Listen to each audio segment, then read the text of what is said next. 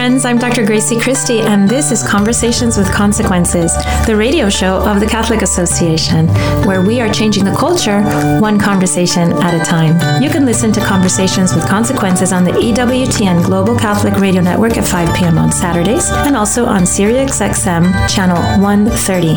If you want to listen to our show as a podcast, go directly to your favorite platform or to thecatholicassociation.org/podcasts. I'm your hostess, Dr. Gracie Christie, and we have a great show lined up for you today on Conversations with Consequences. We're going to talk to Jeannie Allen of the Center for Education Reform about the impending closure of many Catholic parochial schools and what that means for our nation. The closure because of the pandemic of coronavirus, of course, and the subsequent lockdowns. For that part of the show, I'll be joined by my TCA colleague and good friend, Maureen Ferguson. Before that, however, we're going to talk about the subject of surrogacy. You may have seen in the news that the journalist Anderson Cooper just became a father through surrogacy, through renting a woman's womb. Also a story out of the Ukraine you might have seen about babies stranded there after being commissioned by Western parents. We're going to talk first with my dear friend, Dr. Mary Jo O'Sullivan, about the actual process of surrogacy. And then we'll have Jennifer Lal of the Center for Bioethics and Culture to discuss recent changes in laws of New York and other states allowing for commercial surrogacy in our own country. Welcome to Conversations with Consequences, Dr. O'Sullivan. Thank you, Christine. It's nice to be on the phone with you. Yeah, so the issue that we would like to talk about with you, Dr. O, is the fact that during the pandemic, we saw these really sad images of these babies that are stranded in Kiev in the Ukraine. Mm-hmm. And these babies were commissioned by parents all over the world, I think Latin America, Europe, the United States. They were commissioned to be created via surrogacy, and they were implanted into women in the Ukraine who are paid an average of about $12,000 to bring these children through the pregnancy and deliver them to their biologic parents. These babies were created in vitro situations, so they're created in a lab. These women gave birth, and the babies were unable to be picked up by their parents because of the travel restrictions. So we saw these really interesting images of these babies being cared for in a big hotel in Kiev while the parents, and these babies up to now, many of them are still stranded because people haven't been able to travel. And you know, Christine, I want to make a point. Only God creates. The lab manipulates. Mm-hmm. That's very true. So really, the lab is not creating the baby when it fertilizes the ovum with the male sperm. It manipulates the manufacture, quote unquote, in a lab. Mm-hmm. Of that baby. And what is totally eliminated from all of this is the act of love, or the true act of conjugal love that really creates a baby. So this is taken away from all of that, and it's just done in a lab. And the lab people decide what looks good and what should be essentially abandoned or killed. Right. So the components of a baby, mm-hmm. It's a terrible way to think about this. It is. Extracted. I mean, we're talking, it's like a machine. It's like manufacturing. Right. Yeah. And and as you say, it removes the act of love from the act of creation that God, and so a mother and a father in effect co-create with God. And in this love that they have for each other, this love is fruitful, it's creative with God, and it makes the object of the parents' love. Once these embryos are created in the laboratory, what happens next? Well, first of all, the gestational mother has already been prepared with fairly large doses of progesterone, so that the lining of her uterus would be the same as if she spontaneously ovulated and got pregnant. Mm-hmm. So once that lining is properly prepared, then the embryo, or embryos, if they inject more than one, are injected transcervically into the uterine cavity, so that they will implant in the, progestationally prepared endometrium, which is done chemically instead of spontaneously as it would have been if she ovulated on her own. As Catholics, we believe that every time an embryo comes into existence, that's a human being, because that obviously, unless something stops, that embryo will develop into a child. It's a child of God, even at the embryonic stage. So in these situations, many embryos, I believe, are created. Some of these embryos are chosen as the strongest best looking embryos, and those are the ones implanted. I suppose the rest are generally discarded or maybe frozen for later use, for possible later use.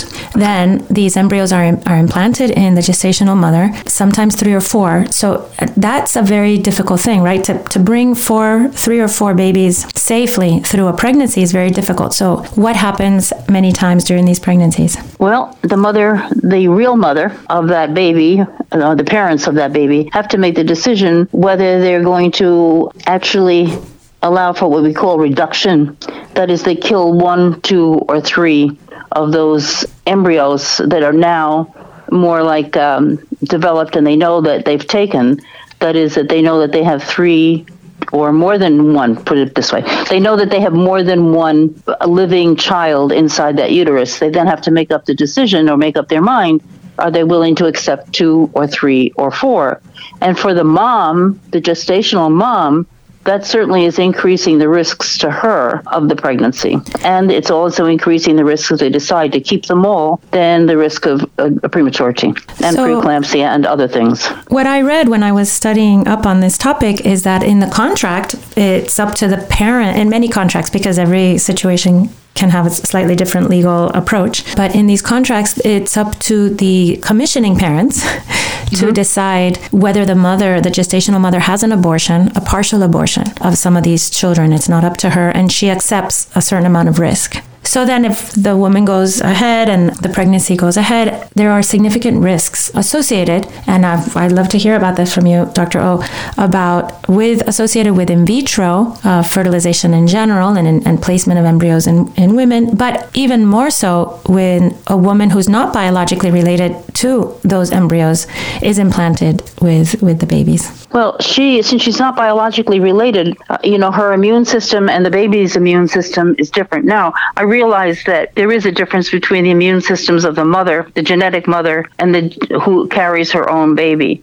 But there's also characteristics of the two of them that are very similar, and those allow for some protection both of the mother and of the baby, i.e., that is, the mother does not reject the baby even though the baby has genetic material from its father, which is foreign to her.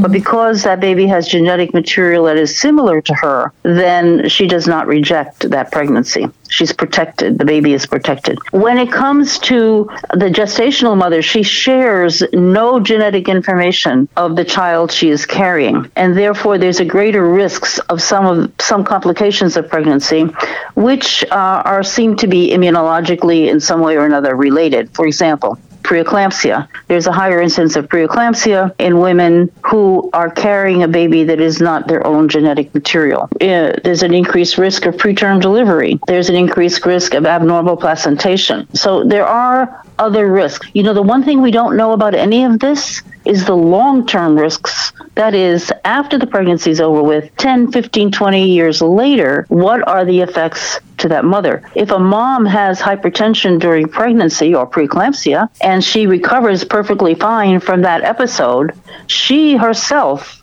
is at long-term risk for the development of hypertension, of chronic hypertension. And that's a genetically related mother. So we don't know for these gestational surrogacies whether these women are also at increased risk long term. This is Conversations with Consequences, and we're talking to Dr. Mary Jo O'Sullivan. She's retired now, but she's an OBGYN who was the head of maternal fetal medicine at the University of Miami. So women who are impoverished in the case of Ukraine, or even here in the United States, where commercial surrogacy is legal in most states, and young women do this for money because they have need, they are risking their physical health in ways that we don't even understand in the long term. People nowadays, Dr. O, they're pretty sure that pregnancy is so safe. Most of us don't know women who have died during pregnancy and delivery, but I'm sure you could tell us that this is still something that happens. Women still lose their lives during a pregnancy. Oh, sure. There's a great effort in the United States now to really thoroughly investigate maternal mortality to try to decrease, actually, the maternal mortality rate in the United States, which has increased. So women who go into the business of surrogacy, they are taking great material risks with their lives. What about emotional risk?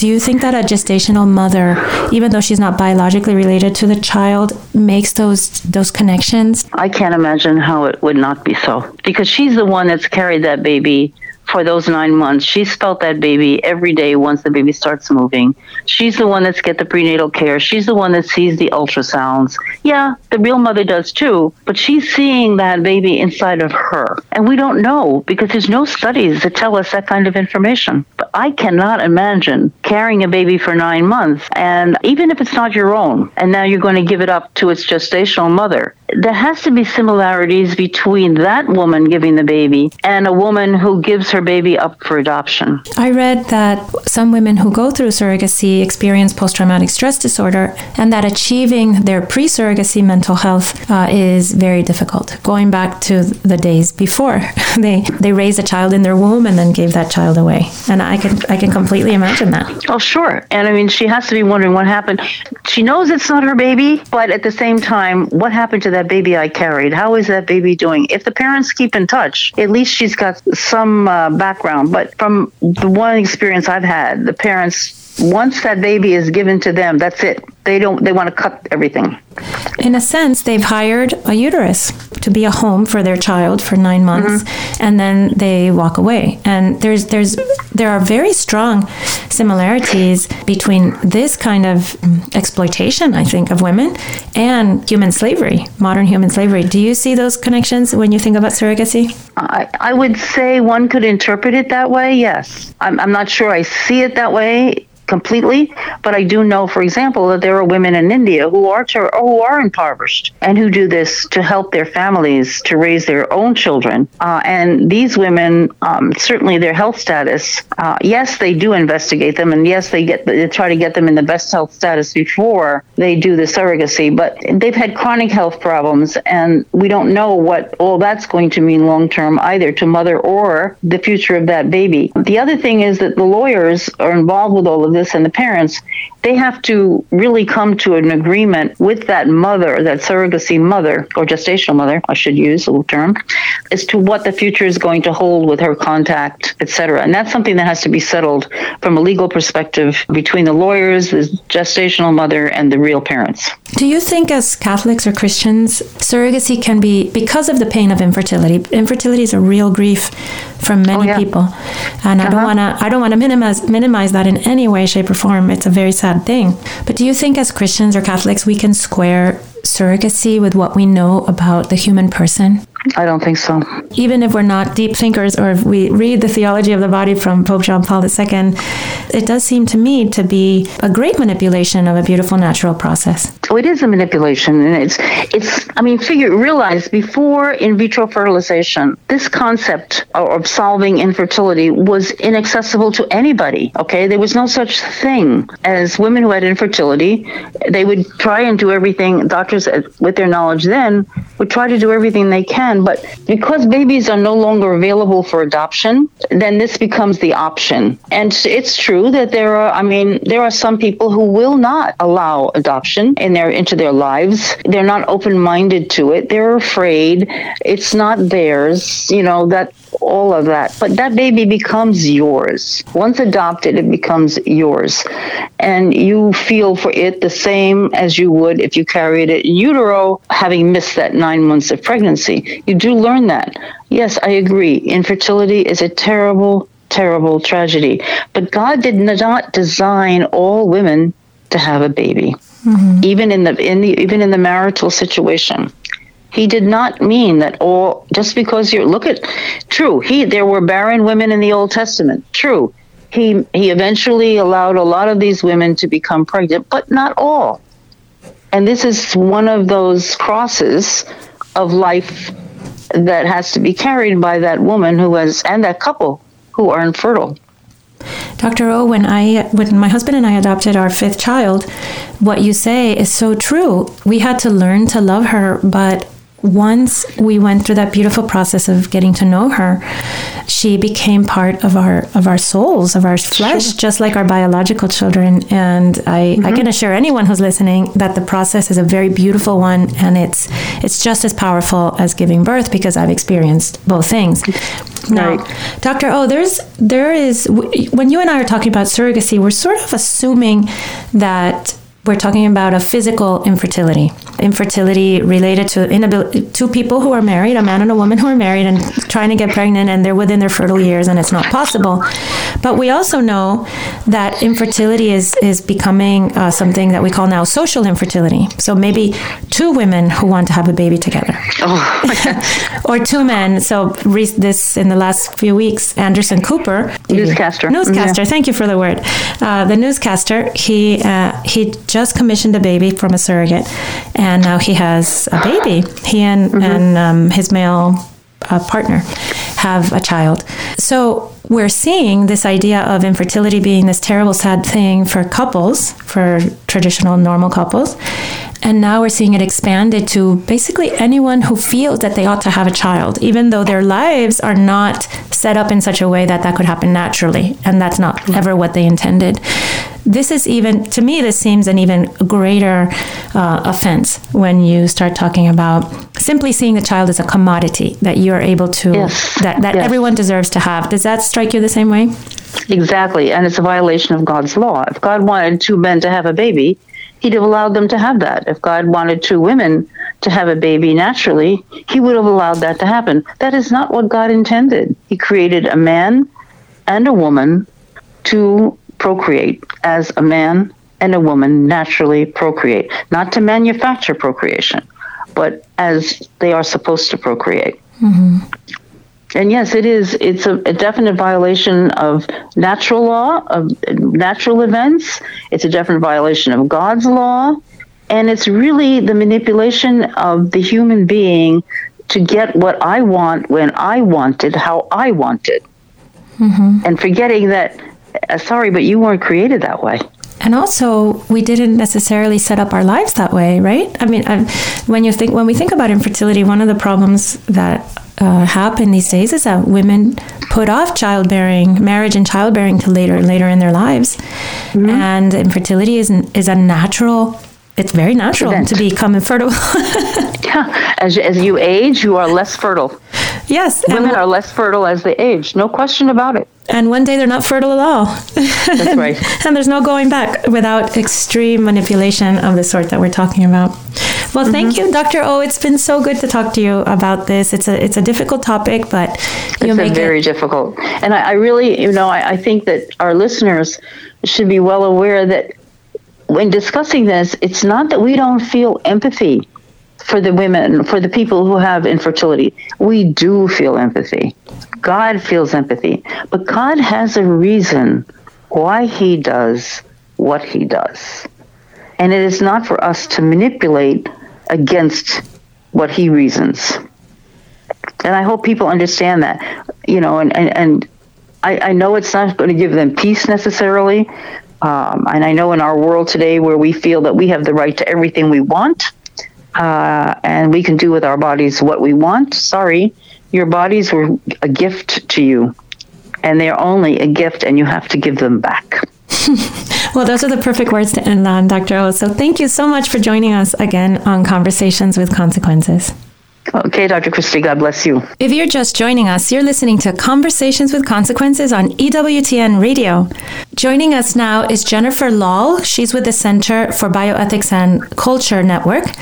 Jennifer, welcome to Conversations with Consequences. Thank you. It's good to be with you this morning. So, Jennifer, you recently penned a piece in First Things, the publication, on the topic of surrogacy, and you called it very much what it is, which is babies for sale.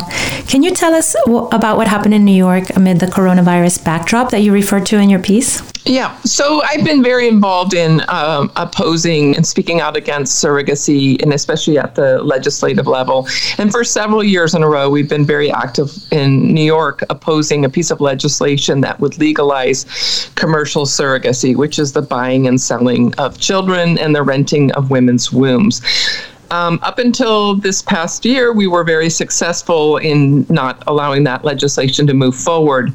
But in the midst of a global pandemic and the really grave situation in New York, Governor Cuomo added this piece of legislation within his state budget, which had to be passed by a particular deadline per their state constitution.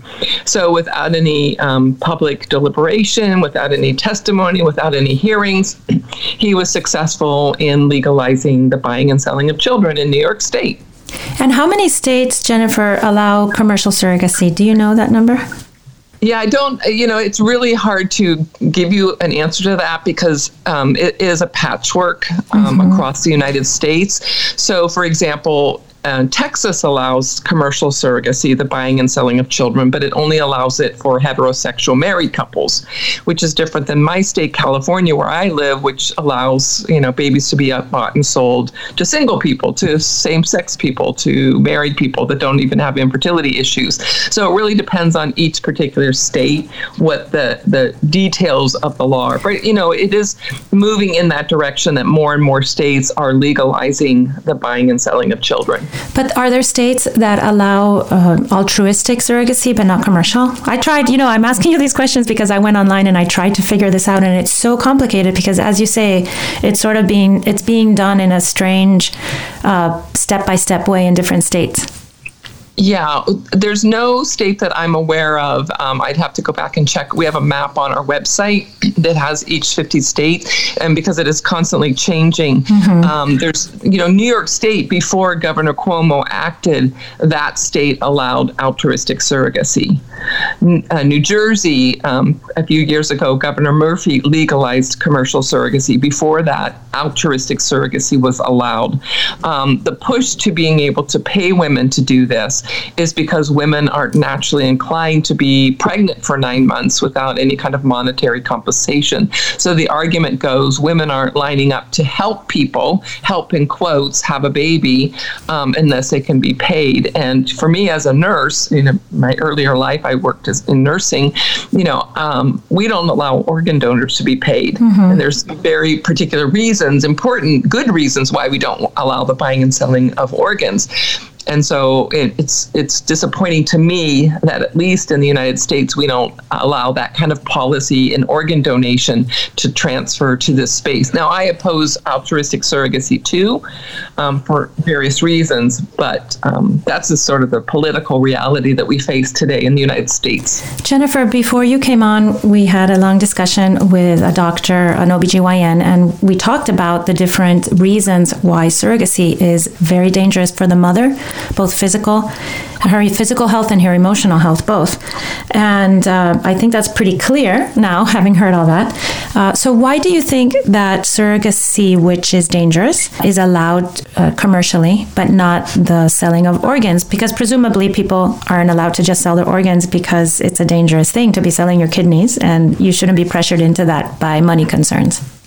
Yeah, I mean, literally by the time we finish this interview, this very short interview, somebody in the United States will have died waiting on a list for an organ transplant. And, when literally life hangs in the balance, we say, no, we're not going to allow the buying and selling of organs. I think people get very weak in the knees when it comes to infertility. All of us know somebody who would probably make amazing parents that for whatever, myriad reasons, they're not able to conceive. And, when you see lawmakers like to say yes to people. And I testify in many, many state hearings, and the infertile couples come in and they have terribly sad stories.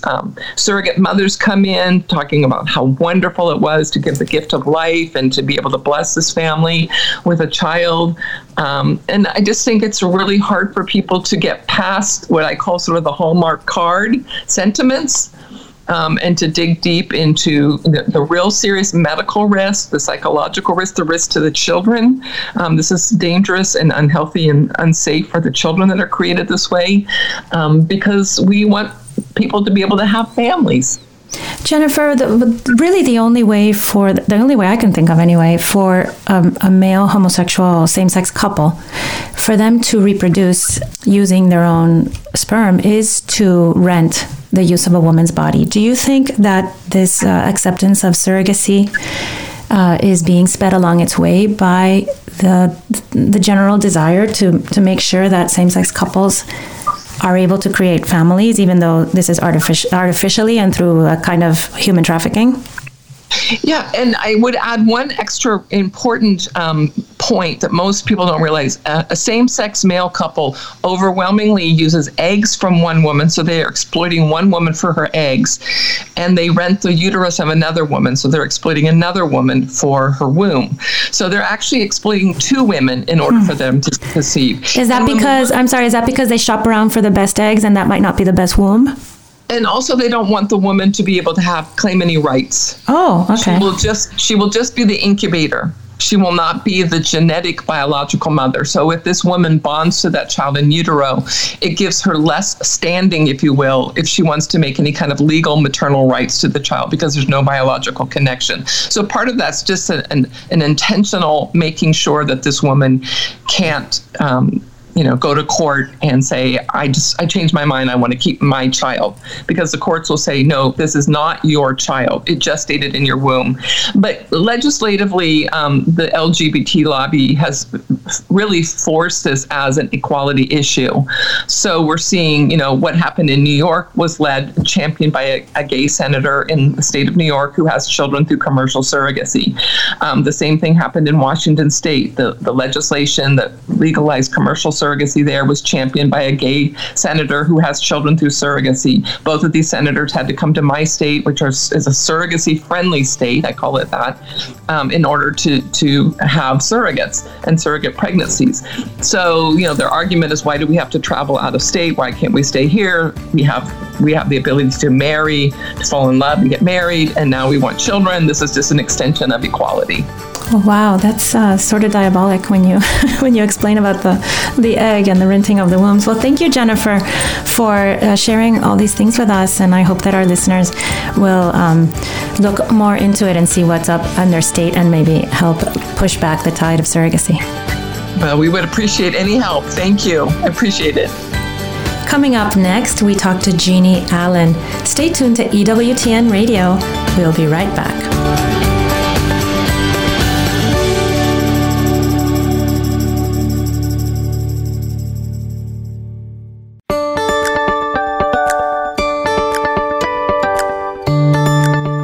Welcome back to Conversations with Consequences, the weekly radio show of the Catholic Association, broadcasting every Saturday at 5 p.m. on EWTN Radio. I'm your hostess, Dr. Gracie Christie. Today, my good friend and TCA colleague Maureen Ferguson has joined me, and we have asked Jeannie Allen of the Center for Education Reform to talk with us. She is the author of a new book on education called An Unfinished Journey, Education and the American Dream. Jeannie is considered one of the most accomplished and relentless advocates for education reform, and we've asked her to come and talk to us about the shocking number of Catholic schools that are in danger of closing due to the coronavirus pandemic and then the lockdown, as well as to look at a big Supreme Court case that could impact private schools nationwide. Welcome to the show, Jeannie, and thank you so much for giving us a portion of your time. Thank you so much, Gracie. My pleasure. I've read this number, and it's hard for me to imagine the impact of this, that over 100 Catholic schools may simply not open back up in the fall after this lockdown is over. And added to the many tragedies of the pandemic and the economic devastation of the lockdown, I think this is another huge tragic result. The National Catholic Education Association says that it's mostly because of uncertainty, but what other factors are at play here? It really is shocking, and it's a tragedy, and we have to do something about it. I mean, obviously, it's the economy. A lot of parents, we've heard this from a number of dioceses. We've heard Cardinal Dolan talk about it.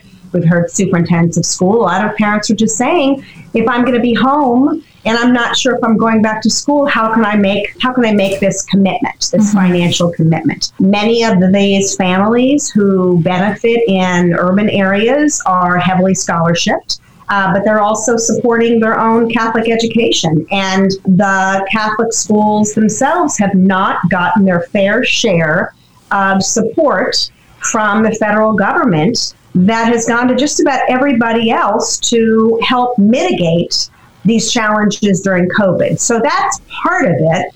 and part of what many Catholic leaders and school leaders are fighting for. So really, Jeannie, it sounds like Catholic schools have taken a triple hit because, of course, the parishes have been closed, so they haven't had their weekly collection plate, and they can't afford to continue to subsidize the schools. Of course, all the schools had to cancel their fundraisers, and then parents have lost jobs and can't pay the tuitions.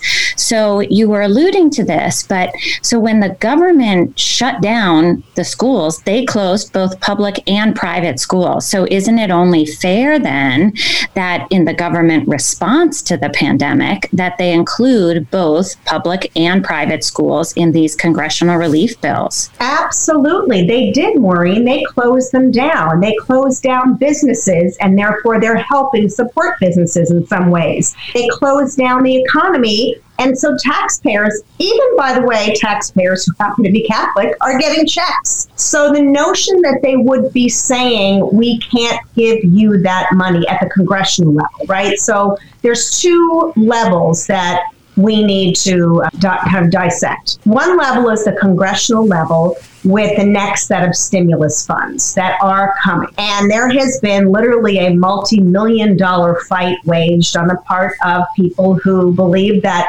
funds should only get distributed to public education, the unions and whatnot, the teachers' unions. And that's where the next round of potential income was hoping to come from. We were hoping to come from. And now that a lot of Catholic schools are looking at probably not seeing those funds, they're saying, well, how much longer can we keep open if we're not going to be getting income in the door? The second place is this notion, fair funds that have already been distributed under the CARES Act that were supposed to also be going from districts directly to Catholic schools. In some cases that has happened. In other cases, it's not been fair. And I have been really dismayed and kind of surprised that more Catholic leaders in the church and in our schools aren't saying that and haven't been making, frankly, much more noise about it. And I think it's time that they begin. Watching what's going on across the country, basically race riots in so many of our cities, it occurs to me that people are not paying attention to the fact, the very important fact, that Catholic schools serve minority students to a huge extent and do fabulous things for them. I myself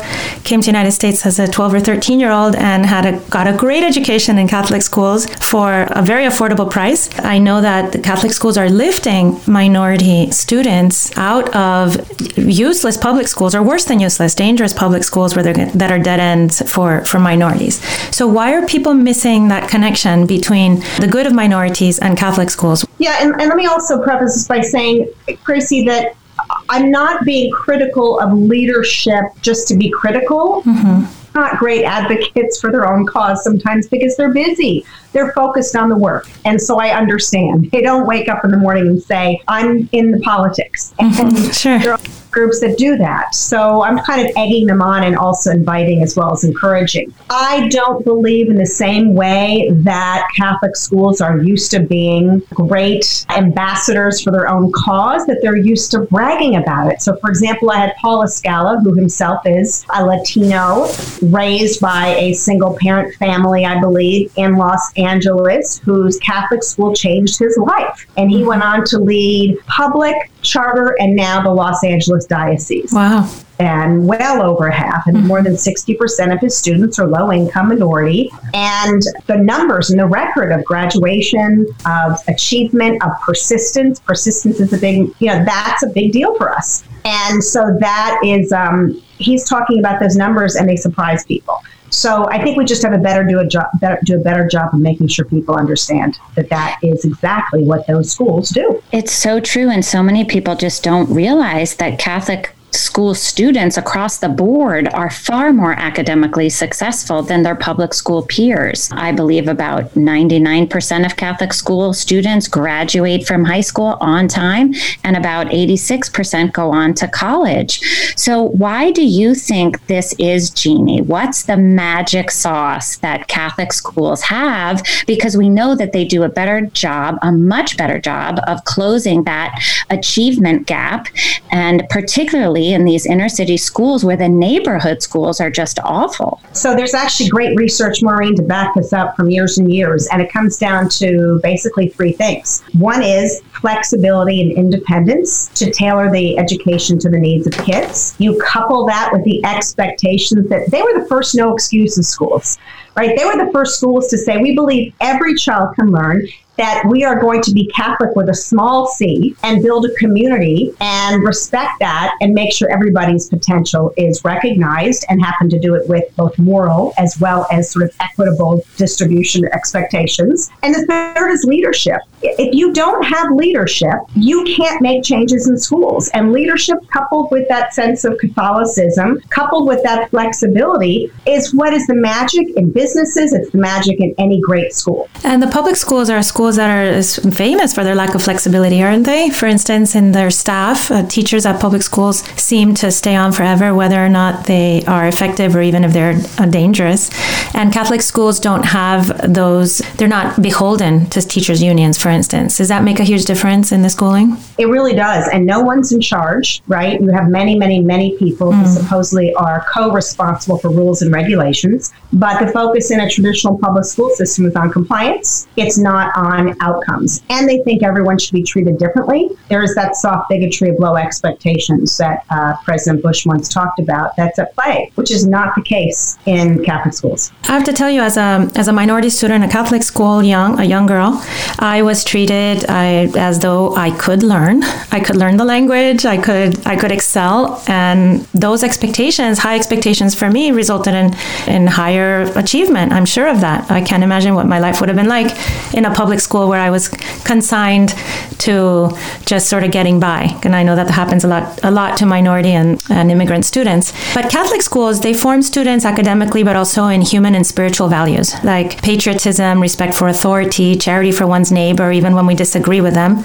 And as we watch our country torn apart by hate and resentment in these last weeks, and even subjected to violent anarchy, it seems to me that those values of a Catholic school education would be wonderful if applied across all of instruction across the country.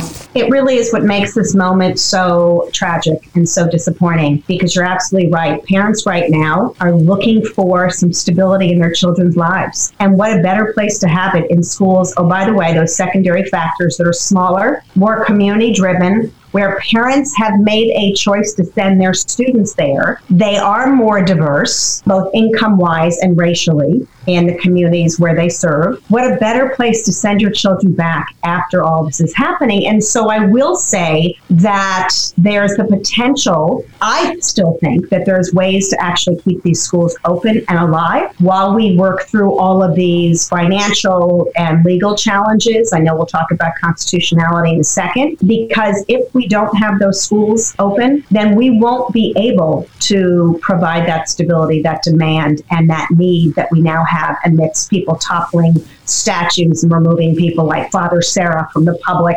realm. And that debate, by the way, that rigorous debate, also happens in Catholic schools, much more so than traditional public.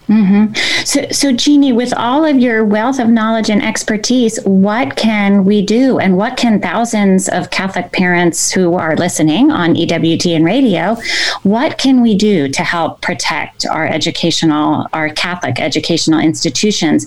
And I know that advocacy organizations are asking Congress to create, in addition to these emergency funds and the COVID relief bills, but to create finally a federal tax credit for tuition scholarships. Yeah, every parent, grandparent, anyone affiliated with a student in Catholic school needs to tell their leadership in Congress that they support these schools, that these schools are life-changing, and they should look at them as public servants, not religious institutions. That's the reality, and they just need to be noisier. They also need to be looking at what happens when, hopefully in the next 7 to 10 days, by the end of June, the Blaine decision, the Blaine Amendment decision, which has been considered at the Supreme Court, which has been an impediment to educational freedom in 37 states could very well be thrown out, or at least the doors opened for states to be able to enact legislation that would allow parents to use public tax dollars to follow their kids to choice. That's something that they can work on in states and be ready to act in states. And so they have to be informed about that, Maureen. But I'd say right now in time, here's what they can do that is dependent on they and they alone. They need to say to their diocese and their principals, we can stay open. We can put kids online. There are programs, both companies as well as Catholic affiliated companies, that can help reduce the costs of labor, help your kids have a blended, interactive, one-on-one, face-to-face education without having to be in a building that's worthy of paying for it, even if it's not as much money coming in, just to keep the doors open until we can all be in buildings again together like we were. It's called innovation. And we've written about this before. I've talked about this. I adore my Catholic colleagues and friends in the schooling world, but they don't think through how many education technologies are available to streamline their costs and to help them deliver a great education no matter where their kids are.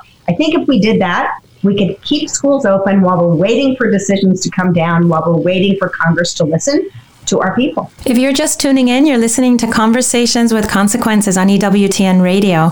We're talking to Jeannie Allen. She's the powerhouse behind Center for Education Reform. I'm your hostess, Dr. Gracie Christie, with Maureen Ferguson from the Catholic Association. So Jeannie, you make a really good point about innovation and thinking outside the box. And I think that that's a very important thing for us as parishioners, as I'm a parent of a Catholic school student. You are too, right, Maureen? Yes, all of mine are in Catholic schools. I'm actually the vice president of the Parent-Teacher Association at our local parochial school. I've been a mom there for 23 years, if you can believe it, nonstop. But yes, I do agree that it's hard for our small parochial school administration and teachers to think outside the box. They're so busy and they don't have these huge networks of support that our public school administration has. So that's a really wonderful idea. Now, Jeannie, while we have you, we want to talk about something you already mentioned. You mentioned the Blaine Amendment, but maybe you could explain to our listeners about what's happening at the Supreme Court in the case of Espinosa versus Montana Department of Revenue. What's it about and what can they expect, hopefully? So parents sued the state of Montana because their kids, low-income kids, had scholarships from a program that the state enacted, and the program was challenged on the basis of this amendment that's in the Montana Constitution saying you're not allowed to use public funds for private education, religious education in particular. There was a back and forth, and eventually they were denied that right. They sued, and the Supreme Court took the case. It was argued in January, and a decision is expected by the end of June. The Blaine Amendment is named after a gentleman, which it's just so funny to think about this, a bigoted gentleman named James G. Blaine, who was a Republican in the 1850s. We need to take down his statue. His statue, exactly. Where is he? His picture's probably in the Capitol.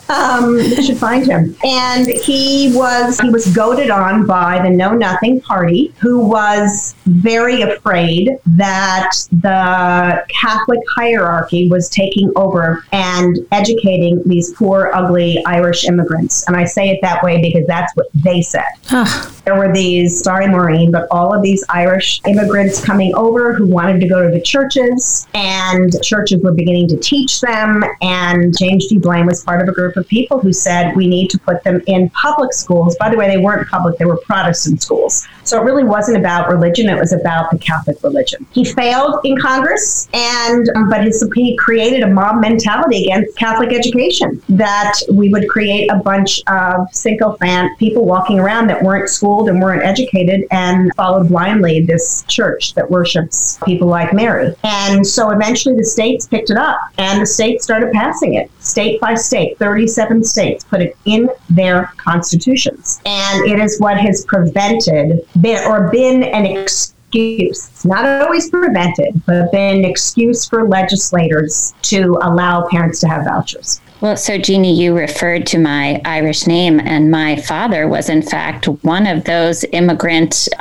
from one of those Irish immigrant families in New York City who went to Good Shepherd Catholic School. His parents had only a second grade education in Ireland. They had blue collar jobs here in New York City, but my dad was very bright, went to Good Shepherd Catholic School, and then they took the brightest kids from there and sent them to Manhattan Lutheran Prep, and from there he went on to Georgetown University. So these Catholic schools are truly part of the American dream. But so what would a favorable ruling mean for Catholic schools in terms of educational opportunities? And I know we're on the verge of hearing this ruling from the Supreme Court, and the timing is so fascinating because this is just the time that President Trump keeps pressing Congress for these federal tax credits. So can you explain how all that might play out for us? The ruling, if it is favorable to the parents and against Blaine, could be narrow, could be broad, but essentially it would allow states to take the Blaine Amendment off the books. It would either require an advisory opinion at the Attorney General level in a state or potentially legislation, but it no longer is the constitutional barrier. And so when something's within our hands democratically, it's much more likely to happen. So that means that we could enact an educational choice program in the states where Blaine is, whether that's Montana or Michigan or New York, and allow monies to follow children to the school of choice, which I think armed with that data and armed with that knowledge would allow parents who are just like your dad's parents would immediately want to engage in that fight. The fight's really difficult when you go to legislatures now and they say it's unconstitutional, my hands are tied. Well, we no longer have that excuse. So we either can get it done now or we can elect people who want to. And that goes back to the power of voice and the power of these families who so many of us were touched by so long. We have an army of people out there that, if organized, could make a huge difference and probably be much more forceful and correct than the National Education Association. It sounds to me like all of us and our listeners should be praying for a good outcome on this Espinosa case out of the Supreme Court, and then for the will at each state capital to make it possible for kids to receive vouchers for their amazing Catholic school educations that's saving them from a horrible public school down the street in many, many cases, too many cases. So Jeannie, thank you so much for your time this afternoon, and thank you for all you do to advance real educational opportunities for children across the country. Thank you, Gracie. Thank you, Maureen, so much for the opportunity. To learn more about Jeannie Allen, please visit edreform.com. Every morning, the Catholic Association reviews all the latest news and sends our subscribers a carefully curated collection of the most important news of the day. Items are specifically selected for a smart Catholic audience like you. Don't let the world take you by surprise. Subscribe to our daily media roundup at thecatholicassociation.org. And now, Father Roger Landry offers us, as is customary, a short and inspiring homily to prepare us for this Sunday's Gospel. This is Father Roger Landry, and it's a privilege for me to be with you as we enter into the consequential conversation the risen Lord Jesus wants to have with each of us this Sunday. There are two essential aspects of our Christian life, discipleship and apostolate. On the one hand, our following Jesus, and the other, our proclaiming him. We see both of these aspects in the dialogue Jesus has with us in this Sunday's Gospel. First, he talks to us about the conditions of discipleship, and then he speaks to us about the conditions of our apostolate. To be his disciple, Jesus says, to enter into his kingdom isn't easy. It requires a decisive choice. To do so, he tells us, we must love him more than father and mother, more than son or daughter. We must take up our cross and follow after him, losing our life for his sake in order to find it. Many people today don't recognize the seriousness or the cost of the call of Jesus. People in Jesus' own day had a similar problem. For centuries, they had anticipated that when the Messiah came, he would overwhelm all foreign powers, and they would ride his coattails to great triumph and riches. They were unprepared for the cost of discipleship, for the fact that to choose Jesus might involve familial opposition, not to mention the cross, suffering, struggle, and martyrdom. In terms of family relations, Jesus says that we can only have one absolute in our life. Only one love can have primacy. Only one thing can have our ultimate obedience and affection, either God or our parents, spouse, other children, boss, heroes, etc. The same God who calls us to honor our father and mother, calls us to reverence our spouse out of love for him, who calls us to love our children as God has loved us first, at the same time calls us to love him with all our mind, heart, soul, and strength. When we choose to love God above all, we do not love our family members less, but better.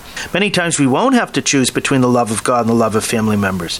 But when faced with that choice, Jesus is saying God must come first. This choice sadly comes up sometimes, and we all need to be ready for it. When I was in seminary, many of my classmates were there over the opposition of their family members who didn't want them to become priests because sadly they prioritized having children carrying on the family name than they did having priest sons who could baptize people in the Lord's name.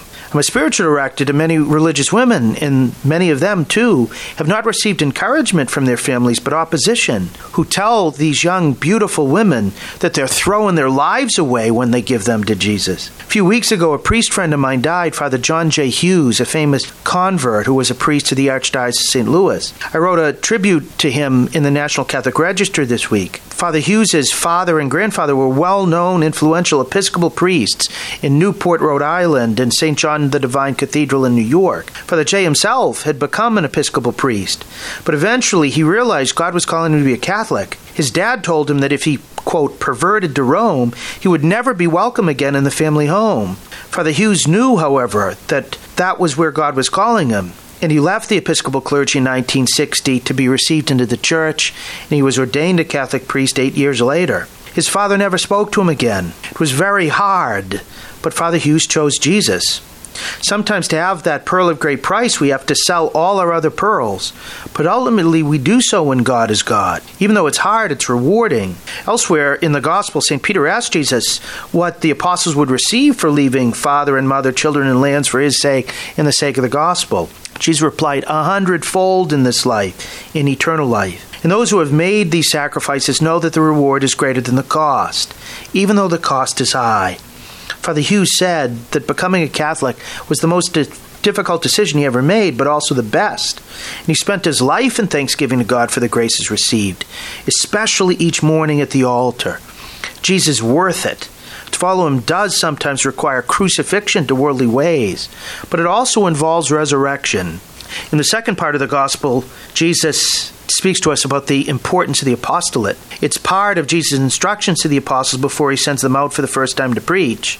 And he describes the welcome that others will give or refuse to give as a sacrament of their welcoming God or not. Jesus tells us, whoever receives you receives me. Whoever receives me receives the one who sent me. Whoever receives a prophet because he is a prophet will receive the reward of a prophet. And whoever receives a holy man because he's holy will receive a holy man's reward. And whoever gives only a cup of cold water to one of these little ones to drink because he's a disciple, amen, I say to you, will surely not lose his reward. Jesus sends us out in his name so that others have a chance in welcoming us to welcome him, so that in caring for us, they might care for him. Sometimes we think to be successful in the apostolate, we have to have knowledge of sacred scripture like St. Paul, preaching ability like Fulton J. Sheen, loving charisma like Teresa of Calcutta, and missionary zeal like St. John Paul II. But sometimes it involves just going out in the name of Christ and allowing others to welcome us in his name.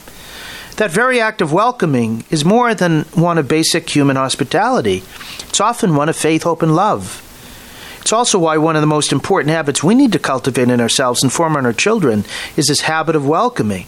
Because in welcoming others, including strangers, not to mention in welcoming those sent out by the church in Jesus' name, we're welcoming the Lord who has sent them as his emissaries. He who tells us, when I was a stranger, you welcomed me. Often we don't have to build huge cathedrals to God's glory to please him. We just need to give a cup of cold water to someone in his name, and to go out and allow someone to give us that cup of cold water. Jesus, who said, I was thirsty and you gave me drink, promises that those who give will be rewarded.